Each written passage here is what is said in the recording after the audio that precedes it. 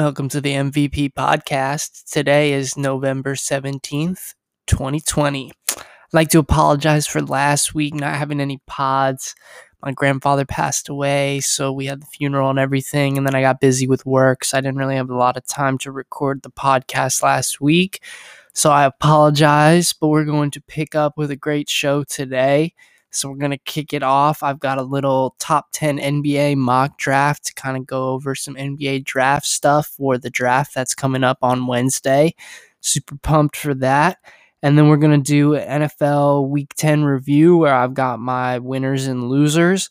And then we're going to finish up with The Mandalorian Season 2, Episode 3. So this should be a great show. Glad to be back. It's going to be a great Tuesday. Let's get to it.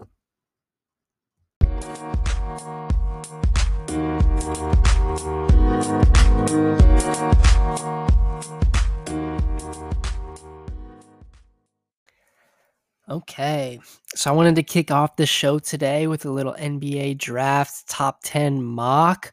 We've got the NBA draft tomorrow, and I'm super pumped. So I wanted to give you guys my top 10 mock draft. So this is going to be based on what I think these teams should do. I'll give you a little insight to why I think the team is going to be taking this guy and why I think they could be a good fit. So I'm no expert, but I've been doing some research on these guys. So let's get to it. So at number 1, we've got the Minnesota Timberwolves. So at number 1, it's an interesting pick there because there's like 3 guys that have been kind of rumored at the top, and that's LaMelo Ball, James Wiseman, and Anthony Edwards. So I feel like this pick could get traded because with the fact that they've got Cat and D'Lo, I think that they could trade it for somebody that can complement these guys right away and not a guy that you might have to put a little bit of development into. So I could see Minnesota moving out of number 1 for the right price, but I think if they use the pick that they should probably take Anthony Edwards. He's a shooting guard from Georgia. I talked about him on one of my last pods, but he could just be a guy that could come in and be a nice scoring option on the wing next to D'Lo. It seems like D'Lo thrives when he has the ball in his hands, and you want Cat to have the ball on the post. So to have a guy that can be a nice shooter and provide some scoring when you need him, when you need somebody else to score besides Cat and D'Lo, he could be a nice wing presence to have. He will definitely need some help on the defensive end, but it does help that he'll have Cat backing him up as rim protection, so he should be able to develop his defense in that defensive system. He should be able to handle the ball a little bit when D'Lo doesn't want it. So when D'Angelo Russell doesn't have the ball in his hand, Anthony Edwards can handle and run the offense. So I think here the best fit for Minnesota is going to be Anthony Edwards because of his off-ball capability as well as the stuff that he can do on ball. And mostly just for his scoring. He's just going to be a aggressive scorer right off the bat, and he's going to bring it right from the jump. So at number 2 is Golden State. Just like Minnesota, I feel like they can trade this pick as well, but I think it's probably a better move if they just take this pick. I think that them taking James Wiseman is a franchise-altering move for them because they've already got Steph and Clay, they've got Draymond. So if you just get that center rim protector for defense that they just never had, then this is kind of a no-brainer pick for me. So he's just going to be a rim protector, and he can move better than most of these other guys. Like, he gets up and down the court. People compare him to DeAndre Jordan, so he's going to be a high flyer. But just that size and length and athleticism from the center position is just nothing that the Warriors have ever had. And it could make them super dangerous if these other teams start loading up with big men. And it could be a way for the Warriors to really counter any sort of bigs movement that may be on the horizon. So I think that the no-brainer pick at number 2 for the Warriors is James Wiseman. So moving on, at number 3 is Charlotte. And I heard that Charlotte really, really wants James Wiseman. So I can see them trying to move up into one of those top 2 spots with Minnesota and Golden State and having those guys fall back to either land Edwards at 2 or LaMelo Ball at 3. So I could see any of those 3 teams kind of mixing it up in the top 3, depending on kind of how each team feels about those guys on draft night. But I think if the way the draft sticks and it goes the way I've said, that at number 3, Charlotte will be able to land possibly one of the best players in the draft in LaMelo Ball. So I think LaMelo can take over the Charlotte offense right from the jump. He's going to be able to come in and um, create for others, run that offense, and really push the level of that offense and pace up a notch if they want to. He's got a solid jump shot that could improve, but his defense is going to be where he's really lacking. He's just kind of skinny, and I feel like sometimes he doesn't really try. So we'll see what happens on the defensive end, but I just kind of see him like his brother, maybe a little bit better. I think they're about the same jump shot level. So we'll see what happens. I think LaMelo at 3 is probably the best case scenario for Charlotte. I think having a guy like LaMelo that's going to bring people to the stadium and create plays for others and just make plays. They've got a lot of solid players in Charlotte. They just need somebody that can help set everybody up, in my opinion. So I think LaMelo Ball is going to be a good fit there. So at number 4 is where we see Chicago. So I think that Chicago needs to add some wing help here to help out Zach LaVine. And they're going to go with whoever's the best wing available, or even potentially the best player available. And that comes down to 2 guys, in my opinion, and that's Denny Avita and Obi Toppin. So it's kind of a toss-up. I think these guys go 4 and 5, but for my mock purposes, even though I'd rather see Denny go to Cavs than to the Bulls, I'm getting a jersey regardless, but my favorite player in the draft, Denny Avita, goes at number 4 to the Bulls. Reason why is Denny's going to be able to play 1 through 4 for them, so they're going to be able to mix him in with many lineups with all their different young guys. He can handle the ball, run the offense, but he can also play off ball. He's kind of like a Luka light. I've talked a lot about him on past pods, and I think his defense is a little bit better than Luka. That's kind of what I've been hearing and what people have been saying for some of his comps. So he's clearly my favorite player in the draft. I love this guy out of Israel. He's going to do some big things for Chicago if they decide to take him at 4. But I could also very well see them take Obi Toppin at 4. Obi Toppin's exciting, and then it could get the fans excited. They might not want to take the kid from Israel, even though he might end up being a better player. So we'll see what happens there. So at number 5, we've got Cleveland, and this leaves them a no-brainer at 5, in my opinion. They get the hype of college basketball last year and an in-state guy in Obi Toppin from Dayton. So getting that in-state buzz and draw is going to be a big pickup for the Cavs. Obi Toppin's a high flyer. He'll bring some energy to the team, and he should be able to play really well off the guards of Darius Garland and Colin Sexton. So he can handle the ball in the wing if you need to, but for him to be able to play off these guards and just be above the rim guy that's going to attack and be aggressive for them will be a great pickup for the Cavs. And I know Cavs fans, everybody everywhere are going to be using the ain't no stopping Obi Toppin, and all of Ohio is probably going to rally behind Obi Toppin and the Cavs. That is my call. So this is probably the best case scenario for the Cavs, is to land Obi Toppin at 5. But like I said, if the Bulls end up just taking Obi Toppin at 4, then they still land a really good player in Denny Avita at 5. And I know the Jewish community in Cleveland would love to have Denny Avita there. So now we'll move on to number 6, which is Atlanta. And I think Atlanta just needs some like wing and front court guys that'll help complement John Collins and Trae Young and Kevin Huerter. So I think they're going to go with Isaac Okoro out of Auburn. He's a small forward, power forward. So the nice thing about Okoro is he should be able to step in right away and provide some defense. So they shouldn't lack any of that by drafting him. And then he should be able to develop his offense alongside these other guys that are going to be taking majority of the shots. So, I mean, Trae and Huerter and John Collins are going to be the centerpieces of that offense. So he can kind of take a backseat when it comes to that, really provide and contribute when it comes to the defensive end, and then let his offense kind of come along as it goes, and that team can build and start winning games and see where it goes from there. So I think at number 6, the best pick for the Atlanta is going to be Isaac Okoro. There's obviously a lot of other guys there, but I just think that fit-wise and talent-wise, Isaac Okoro is the best fit for them at number 6. At number 7, I just think that the Pistons are getting ready for this like new rebuild reboot. So I think that they're going to go with the best player available, in my opinion, and that's going to be Tyrese Halliburton, who's a point guard from Iowa State. He can really score, so that's what he's going to be able to provide to the Pistons right off the bat. It's just going to be his scoring. He's also got some length to be a good defender, but he needs some development.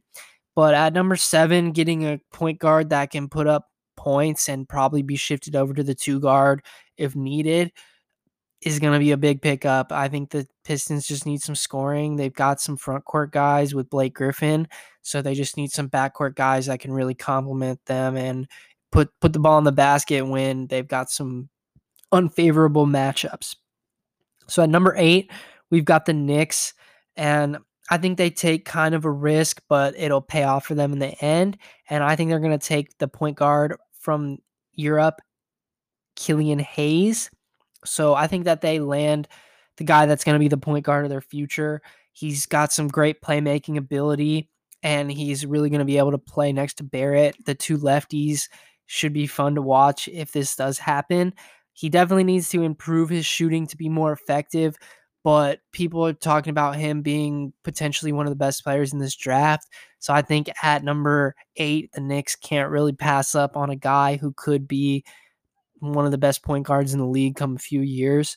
So I think that the Knicks are going to take Killian Hayes here, get that guard that's really going to establish them. They've got a lot of front court guys. They've got some wings. They just need a point guard that's going to run their offense and be good, and I think that's going to be Killian Hayes. Next up at number 9 is Washington.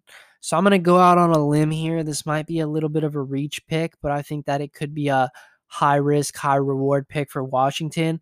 And I think they're going to take RJ Hampton at number 9. So he's got loads of potential. He played internationally this past season, but he was one of the top guys in coming out of high school in his class. So he's probably going to be pretty good. So I think Washington, with all the weird pieces that they've got and the weird cap situation they've got, they're just going to take a risk on getting a guy that can maybe possibly replace Wall or Beal. Do they move on from those guys? And I think RJ Hampton can fill in at either spot, whether they move on from either of those guys. So I think RJ Hampton goes to Washington at number 9. At number 10, this is where it got a little bit harder for me. And we've got Phoenix. And I think Phoenix, after trading for CP3, is going to make a move for some front court and wing help. So I think they're going to take Patrick Williams from Florida State. So Williams is going to help them right off the bat on the defensive end. And even though he needs some development on offense, he's going to be playing next to Ayton and Booker and CP3, who are going to take on a lot of the load of that offense. So he can really just sit back and like I said with Isaac Okoro, sit back on defense, provide and contribute on that end, and then just let your offense come along next to these other guys that are going to be pretty good playing next to you. So that's going to wrap up my top 10 mock draft. I'm super pumped for this draft coming up tomorrow, and I'm really excited to see these guys once they get to the league. There's a lot of good guys, especially in the top 5, that are going to be good, and I think there could be some surprises later on in the draft. So it'll be an interesting night. I think there could also be a lot of trades. It seems like with Harden wanting out, Westbrook wanting out, Depot potentially getting moved, Miles Turner potentially getting moved.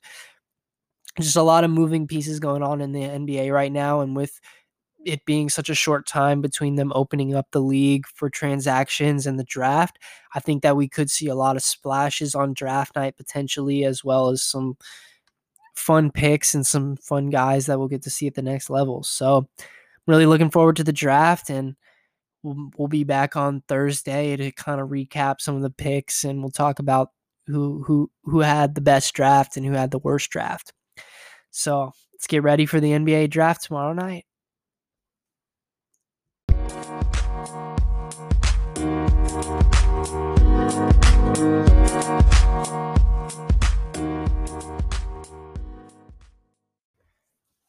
We're going to kick off week 10 with my losers of the week. So first up on my losers of the week is the Denver Broncos.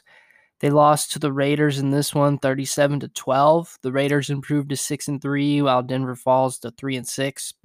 So this was a back and forth first half, and then the Raiders picked off Drew Lock near the goal line to end the half and have a 10-6 lead. The second half, though, the Raiders just exploded. They scored 20 unanswered points to go up 30-6 before Denver finally got a touchdown again in the fourth quarter. Raiders got one more touchdown and then intercepted Locke late to seal this one with a 37-12 victory. Broncos are my losers just because of the mistakes that Locke made, but really it was the Raiders. They just took advantage when they needed to, and they played to what they're capable of. My fantasy this week, my stardom for the Raiders is going to be Josh Jacobs. He had 21 carries for 112 yards, 2 touchdowns, and 4 catches for 24 yards. My sit-em this week is Darren Waller. He had 3 catches for 37 yards. My stardom this week for the Broncos is Deshaun Hamilton. He had 4 catches for 33 yards and a touchdown. And my sit-em this week is Melvin Gordon. He had 11 carries for 46 yards. My next loser of the week is the 49ers. They lost to the Saints 27-13 in this one. The Saints improved to 7-2 while the Niners fall to 4-6. San Francisco got up early in this one, taking a 10-0 lead into the second quarter, but New Orleans scored 17 unanswered points to take a 17-10 lead into the half, led by Alvin Kamara.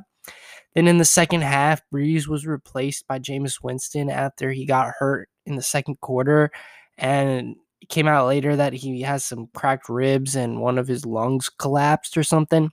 So Jameis came in and he scored a touchdown and got them field goal to kind of finish out the game. It was an uneventful second half. And the Saints got the win 27-13. Niners are my loser this week because they just continue their little losing skid. The Saints just look pretty good. There was not really much to it other than the Saints were just better than them today. And I don't know. Niners need to figure it out, and they probably need to get Jimmy G back, and we'll see what happens. For fantasy this week, my stardom for the Saints is Alvin Kamara. He had 8 carries for 15 yards and 2 touchdowns, as well as 7 catches for 83 yards and a touchdown. My sit-em this week is Michael Thomas. He only had 2 catches for 27 yards. My stardom this week for the Niners is Brandon Ayuk. He had 7 catches for 75 yards and a touchdown. He also had 1 carry for -8 yards. My sit-em this week is Jerick McKinnon. He had 18 carries for 33 yards and 1 catch for 13 yards. My next loser of the week is the Philadelphia Eagles. They lost to the Giants 27-17. The Giants improved to 3-7, while Philly falls to 3-5-1. So the Giants took an early lead in this one that kind of carried them throughout, but the Eagles did put up a pretty good fight. The Giants led 14-3 at halftime, and then coming in out of the half, the Eagles got a touchdown and 2-point conversion to cut the lead to 14-11. The Giants, or both teams, traded touchdowns. Giants scored after that first Eagles touchdown, and then the Eagles did the same to take the score to 21-17 going into the fourth quarter. Then in the fourth quarter, the Eagles couldn't really get much going, and the Giants got on the board a couple more times and finished them off for a 27-17 win. So the Eagles are my losers this week because losing to the Giants really shouldn't happen, especially the way the Giants roster is right now with the injury to Saquon and just the way that they're built. They're just not ready to be competing for the division lead right now, which now they inch ever closer. So that's also why the Eagles are a loser, because dropping this one now puts you a half game, or I think it's a half game up on the Giants. So, I mean, they still got the division lead, but you got the Giants right on your tail, man, and to lose to them and give them some advantages over you is just not a good look. So for fantasy this week for the Giants, my stardom is going to be Daniel Jones. He went 21 for 28 for 244 yards and had 9 rushes for 64 yards and a touchdown. My sit-em this week is Evan Ingram. He had 2 catches for 15 yards. My stardom this week for the Eagles is Boston Scott. He had 3 catches for 63 yards. He had 3 rushes for 63 yards and a touchdown and 1 catch for 11 yards. My sit-em this week is Travis Fulgham. He had 1 catch for 8 yards. My next loser of the week is the Chicago Bears. They lost to the Vikings on Monday Night Football 19-13. Minnesota improves to 4-5 while Chicago falls to 5-5. So this was a turnover-riddled first half that saw the Vikings leading 7-6 at halftime. The Bears opened up the second half with an 104-yard kick return touchdown by Cordell Patterson to take the lead 13-7. The Vikings responded with 2 field goals to tie the game at 13, and then early in the fourth, the Vikings got into the end zone. Cousins threw a pass to Thielen, and then they failed a fake field goal attempt, which makes no sense to me, to make the lead 19-13. The Bears then got one final drive to go down and get a touchdown to win the game. And early in the drive, Foles got planted into the ground and then he was carted off.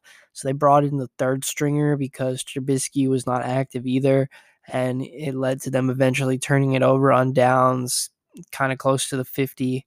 And then they lost the game. So the Bears are my big losers this week because now they lose for the 4th straight week. And now they have lost both of their quarterbacks. So hopefully Trubisky or Foles is ready to go for next week, or else they're going to have to rely on this guy that just didn't look great. I know he probably has gotten 0 snaps in practice, but whatever. He's just not a guy that's going to do anything for them. And when they're losing 4 straight, losing your quarterback is not ideal. So it's not looking good for the Bears right now. We'll see what happens next week. Hopefully Foles is good to go. I know he got carted off, but the plant didn't look like he fucked up his shoulder or anything. He just looked like he might have just had some nasty stinger. I don't know. Maybe he's had back issues. So we'll see what's good with Foles, but maybe Trubisky will be back. So who knows?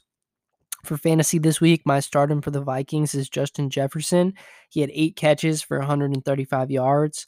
My sit-em is going to be Alexander Madsen. He had 2 carries for 4 yards.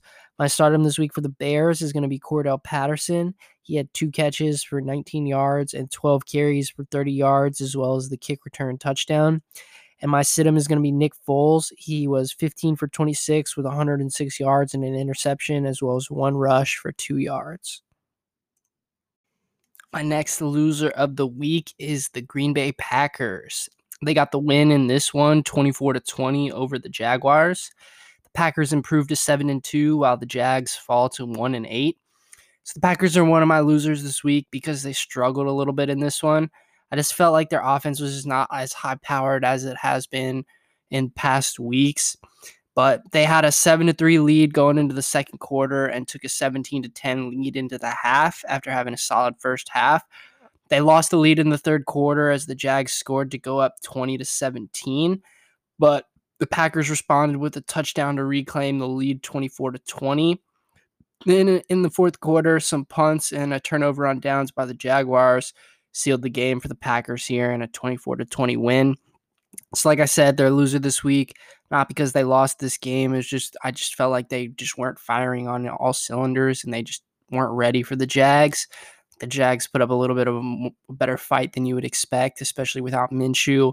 So that's why the Packers are my losers this week. They did get a win. They do keep pace at the top of the NFC, but it just seemed like it would just wasn't a great week for them. Fantasy, my stardom this week for the Packers is Aaron Rodgers. He was 24 of 34 for 325 yards, 2 touchdowns, and an interception. He also had 3 rushes for 4 yards and a touchdown. My sit-em this week is Robert Tanya. He had 3 catches for 33 yards. My stardom this week for the Jags was Keelan Cole. He had 5 catches for 47 yards and a touchdown, as well as a long punt return touchdown. My sit-em this week is Tyler Eifert. He only had 2 catches for 15 yards. Next up on my losers of the week is the Baltimore Ravens. They lost to the Pats 23-17. The Pats improved to 4-3 while the Ravens fall to the Pats improved to 4-5 while the Ravens fall to 6-3. So this was a pretty nasty Sunday night football game. It was like a downpour in New England. So the first half was pretty back and forth while there wasn't as much rain, and the Pats were up 13-10 at the half. And then in the third quarter, the Pats kind of established themselves a little bit more. They started off the half with a touchdown, and then they forced a turnover on downs and then got a field goal to push the lead to 23-10. Then the Ravens got a touchdown to end the quarter, 23-17. And then in the fourth quarter, it was when it just was absolutely downpouring. So it was really hard for either team to do much, but it really came down to the Ravens getting one final chance down 23-17 with a little under a minute left. But they turned it over on downs after making a pretty good effort to get down the field. I mean, they couldn't throw the ball and they didn't have a lot of time left, so they just couldn't run it. So they had to try to throw the ball down the field, and it was it was pouring. So that's why they're the losers. They just didn't come out and perform against a Patriots team that's clearly weaker than them. Granted, the rain but I mean, getting down early in the first half is really what they need, what really screwed them over. I mean, if they had gotten up and established themselves in the first half, they wouldn't have had to worry about the rain. So that's why they're a loser this week. They're just kind of a little fraudulent. We're not gonna call them frauds yet, but they're fraudulent. So for fantasy this week, my stardom for the Pats is going to be Rex Burkhead. He had 6 carries for 31 yards and 4 catches for 35 yards and 2 touchdowns. My sit-him this week is James White. He only had 2 catches for 8 yards. My stardom this week for the Ravens is Willie Snead. He had 5 catches for 64 yards and 2 touchdowns. And my sit-him this week is J.K. Dobbins. He had 5 carries for 13 yards and 1 catch for 1 yard. My last loser of the week is the Seattle Seahawks. They lost to the Rams 23-16. Both teams come out of this one at 6-3. So the Seahawks are my loser this week because Russ was just not Russ, and it just kind of led to their demise. They trailed 17-13 at the half, and then the Rams scored again to start the second half to take a 23-13 lead. In the second half, Russ fumbled and then threw a pick later, and when they needed some important points, and then they finally got a field goal near the end of the game to make the lead 23-16, which is what they lost. So the Seahawks are my losers because they just weren't sharp. They came out and didn't play good football, and they were sloppy, and the Rams took advantage. So now they're tied for the division lead with the Rams, and it just wasn't a good look, and they've been kind of slipping the last few weeks. So we'll see if the Seahawks can get back on track. I mean, Russ definitely has to carry them. Their defense has shown that it's not capable of providing anything when the offense isn't clicking. So the offense needs to figure it out because the defense isn't going to really be able to help them much. They've got some pieces, but I mean, when Russ cooks, the Seahawks are good. When Russ isn't cooking like he was today with 2 picks and a fumble in important positions, it's just not going to get you a win, and especially against an NFC West team. Okay. So they're a loser this week, mostly because of the things I just said.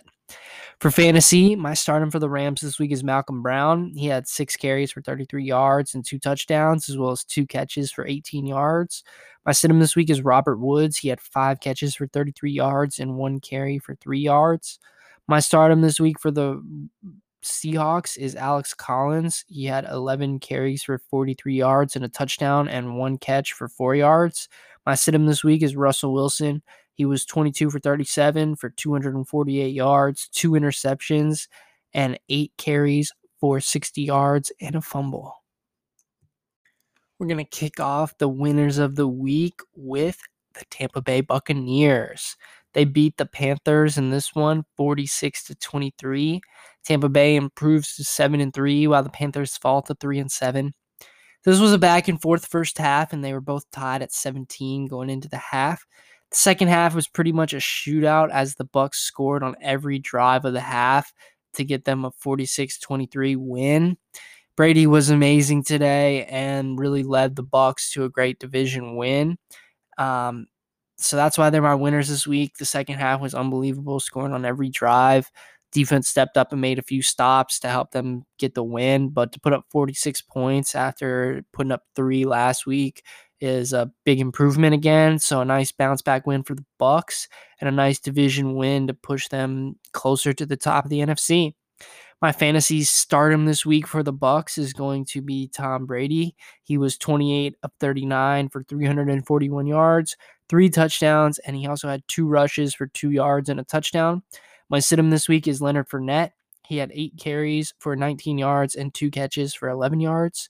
My stardom this week for the Panthers is DJ Moore. He had 4 catches for 96 yards and a touchdown. And my sit-em this week is Curtis Samuel. He had 3 catches for 8 yards and 3 carries for 4 yards. My next winner of the week is the Pittsburgh Steelers.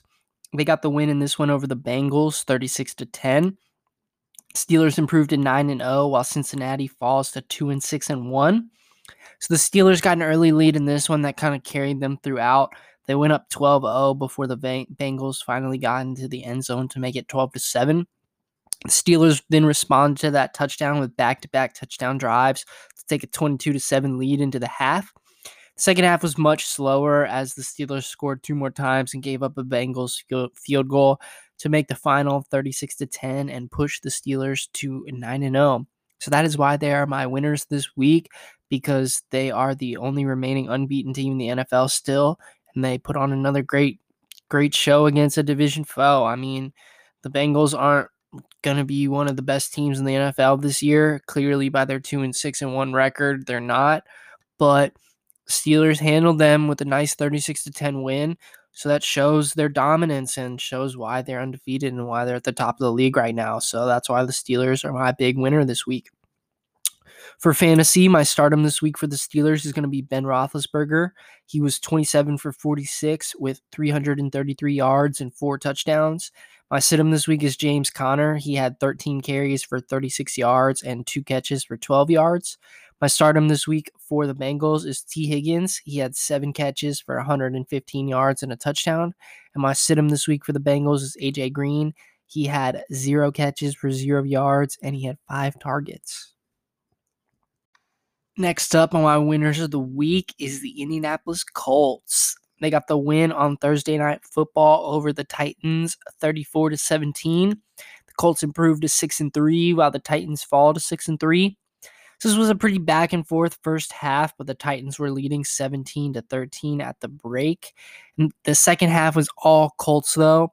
On their second drive of the half, they got a touchdown to take the lead. And then on the next Titans possession, they blocked a punt for a touchdown to push the lead to 27-17. Then in the fourth quarter, they brought in Jacoby Brissett, who punched it in from the 2 to push the lead to 34-17, and the Colts' big win. So the Colts are big winners this week because they now take the division lead, and they shut out the Titans in the second half. So, I mean, the defense really put on a show and really locked down the Titans' offense when they needed to, and the Colts' offense did what they had to. I mean, the defense scored one of those touchdowns, but getting those 2 second-half touchdowns was big to help seal this victory, and this is a big win for the Colts and a big step towards getting into the playoffs again. For fantasy, my stardom this week for the Colts is Nyheim Hines. He had 12 carries for 70 yards and a touchdown, as well as 5 catches for 45 yards and a touchdown. My sit-em this week is Jonathan Taylor. He had 7 carries for 12 yards and 2 catches for 25 yards. My stardom this week for the Titans is Derrick Henry. He had 19 carries for 103 yards and 1 catch for 6 yards. And my sit-em this week is A.J. Brown. He had 1 catch for 21 yards. My next winner of the week is the Miami Dolphins. The Dolphins beat the Chargers in this one, 29-21. Miami improves to 6-3, while the Chargers fall to 2-7. So Tua and the Fins started off pretty hot in this one, going up 14-0 before taking a 17-7 lead into the half. The Chargers kicked off the second half with a touchdown to make it 17-14, but the Dolphins responded with a field goal to push the lead back to 20-14. In the fourth quarter, the Dolphins got a touchdown and a field goal to push their lead out even further to 29-14 before the Chargers got one final touchdown to cut the lead to 8 before the Fins ran out the clock and got a 29-21 victory.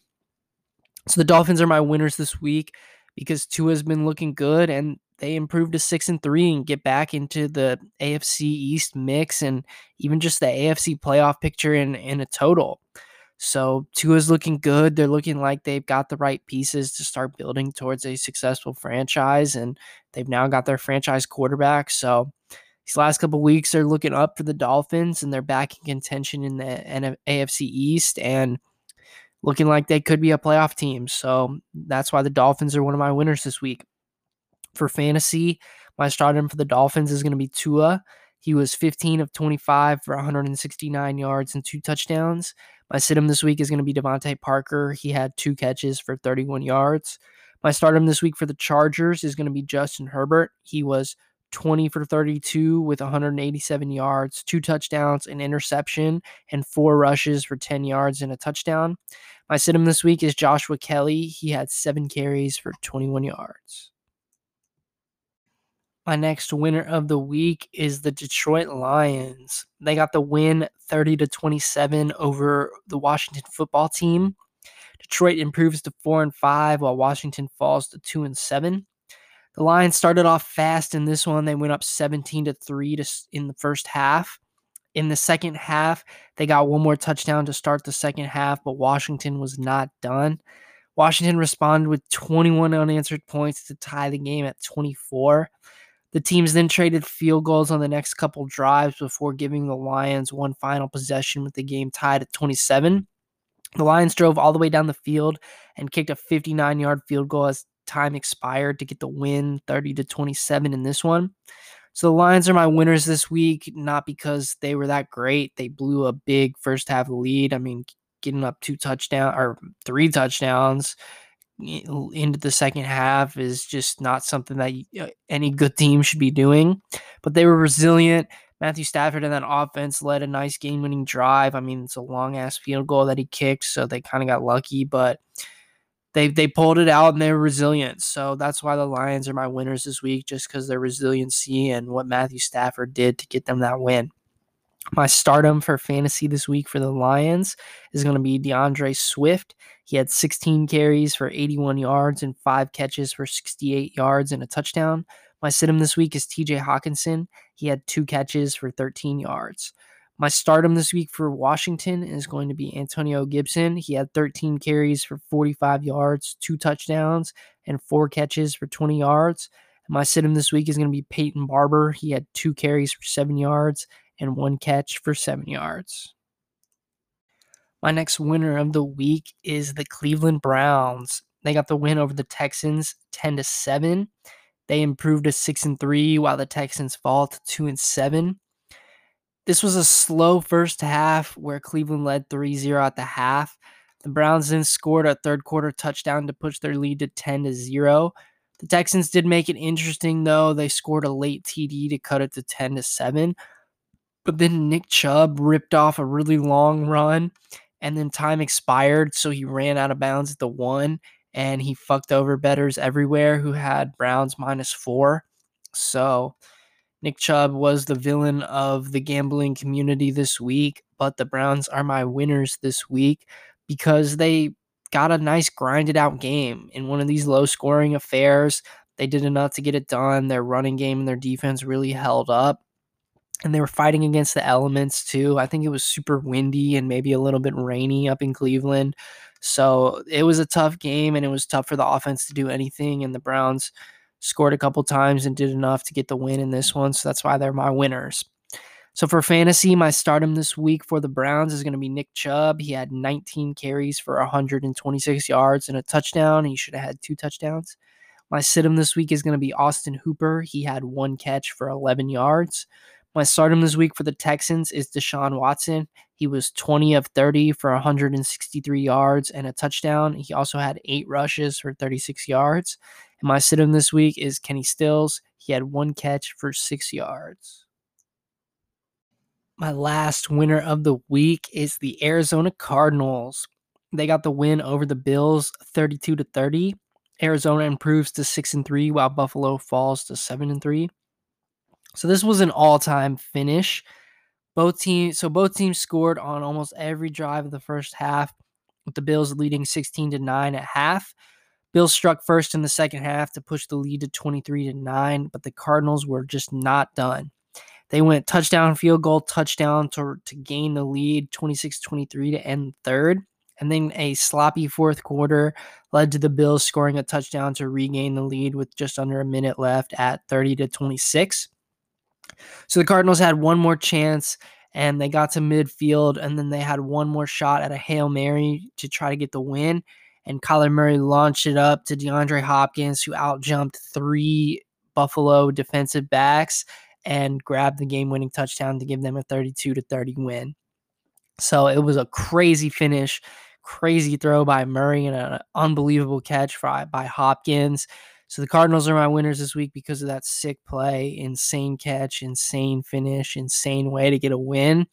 So great win. They just keep finding ways to get some wins against some good teams, and that's how Arizona is going to stay in this playoff hunt. So Cardinals are my big winners this week. Awesome play from DeAndre Hopkins and Kyler Murray.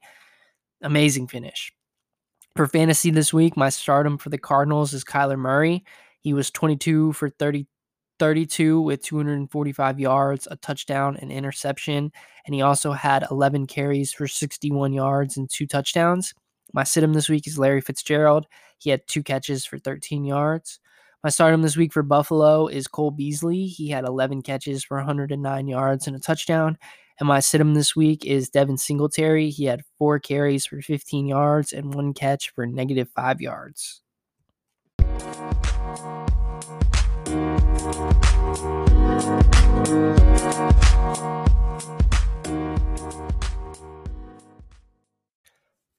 On this episode of TV Time, we are going to be reviewing The Mandalorian Season 2, Episode 3. So if you haven't watched up to and through Mandalorian Season 2, Episode 3, then you should probably stop listening right now, and we will be back on Thursday with NFL Week 11 preview and some NBA draft talk. So that's your last spoiler warning. We're now going to move into Mandalorian Season 2, Episode 3. So this episode kicks off with a rocky landing by Mando and the fish lady into the planet of Trask. And then after getting fished out of the water, the fish lady is reunited with her husband. They have a nice little reunion moment there. So that's when Mando goes looking for other Mandalorians that are supposed to be on this planet. And he gets hooked up with a guy, some pirates or some ship guys, some seamen who said that they could help him. Instead, they trick him and they try to kill Baby Yoda by feeding him to this giant sea monster and then kill Mando and try to take his Beskar to sell it for money. Mando and Baby Yoda are then saved by some other Mandalorians, Bo-Katan and her little crew, and they start talking to Mando and they take off their helmets, and then they tell Mando that he must have been part of the Death Watch, which is like a religious zealot cult of Mandalorians who believe in the ancient procedures of like not showing your face, and all of this is the way stuff that they've been talking about. And they inform Mando that they're from Mandalore 2. They're just kind of from a different group of people that wasn't so like religiously like following all the ancient procedures and stuff like that from the ancient Mandalorian Death Watch. So Mando doesn't really believe them, and he kind of flies away with Baby Yoda as Bo-Katan and her crew blow up the ship, and it was this cool like explosion where they like fly out the top. That was one of the cooler scenes, I think, from the episode. Then in the next scene, Mando gets cornered by the brother of one of those like ship guys that he just killed, and he's saved once again by Bo-Katan and her crew, and they finally convince him to go get a drink. And when they're getting a drink, they kind of talk to him more about Mandalore and how it's not actually it's not taking over, that they just need to go there. The Empire is spreading a lot of propaganda about Mandalore, trying to keep the Mandalorians away, and the Mandalorians just need to come together, reclaim their home, and live there because the Mandalorians are stronger together. And so then they finally convince Mando to steal some weapons from this Empire ship so that they can help free Mandalore and go fight the war on their planet. So that's when they fly up with their jetpacks and they board the Empire ship and they fight off a bunch of stormtroopers on their way to the cockpit. And then as they're moving closer to the cockpit, there's a order given to the guys there to crash the ship so that they can't steal the weapons. So they start to crash the ship, but then the Mandos break in and swoop the controls and save the ship right before it crashes into the water. And then as they're interrogating the captain of the ship, he takes this like electric shock pill that he like chomps down on, and it kills him, kind of like how people take like a cyanide pill. So they didn't get a ton of information from him, but the Mandos get all the weapons to go take the Mandalore to help fight the war. So their mission is a success. And as they're leaving, Bo-Katan tells Mando where he can find the Jedi Ahsoka Tano. Ahsoka Tano. So that's when Mando and Baby Yoda board back on the Razor Crest and they leave Trask in search for Ahsoka. So that was a great episode. We got a lot of cool stuff when it comes to crossovers from the animated Clone Wars show. So it was cool to see some of those guys. I haven't really watched the Clone Wars or any of the animated shows like that much or that closely. I probably will a little bit to kind of learn some more of the tie-ins to this show. But it was cool to just kind of see some of the characters that you've seen in animated come to life, and they really made them look identical to their animated counterparts. So that was pretty cool. But the biggest takeaway from this is Ahsoka, and I think that is going to be the coolest part of what is to come next. So for those of you who don't know who Ahsoka is, Ahsoka was Anakin's Padawan. So there was a time in the Clone Wars where Obi-Wan and Anakin were both generals, and Anakin had a Padawan named Ahsoka Tano. So I haven't watched a lot of the show, but eventually Ahsoka Tano ends up leaving, and I think she's possibly out there like recruiting some other Jedis or doing something, but I think we could potentially see her trying to reestablish the Jedi Order, and it could possibly be in parallel or with Luke. So I think this could be a really interesting tie-in. Whereas at this point in the Star Wars storyline, Luke is out there reestablishing the Jedi Temple with Ben Solo and his group of guys that he had there. So maybe we'll get to see some more Jedi tie-ins. I think they're planning an Ahsoka show, so we'll see more of what that could be about. But Rosario Dawson is supposed to play Ahsoka, so it should be really cool to see some of the tie-ins to the overall universe with the Jedi and how they're rebuilding, because right now it's just Jedi are a myth. It's been so long since there's been a real establishment of Jedi. It's mostly been Darth Vader and Palpatine and then Luke. So at this point, the only known Jedis we know of are Luke, Ahsoka, and Baby Yoda. So we'll see what happens. The Jedi are going to get reestablished at some point because we know from the sequel trilogy that Luke established a Jedi temple. So hopefully we get to see some tie-ins there, but I'm really excited for what Ahsoka means to setting up the future of the Star Wars universe. So I'm really pumped for next week's episode because I think if they do have Ahsoka in it, it could be really cool and it'll be a lot of fun to see her. So that'll be the show today. Thank you guys for listening. We will be back on Thursday with NFL Week 11 preview, and we'll talk some little NBA draft stuff because the draft is tomorrow and I'm super pumped. So enjoy today, guys. Peace.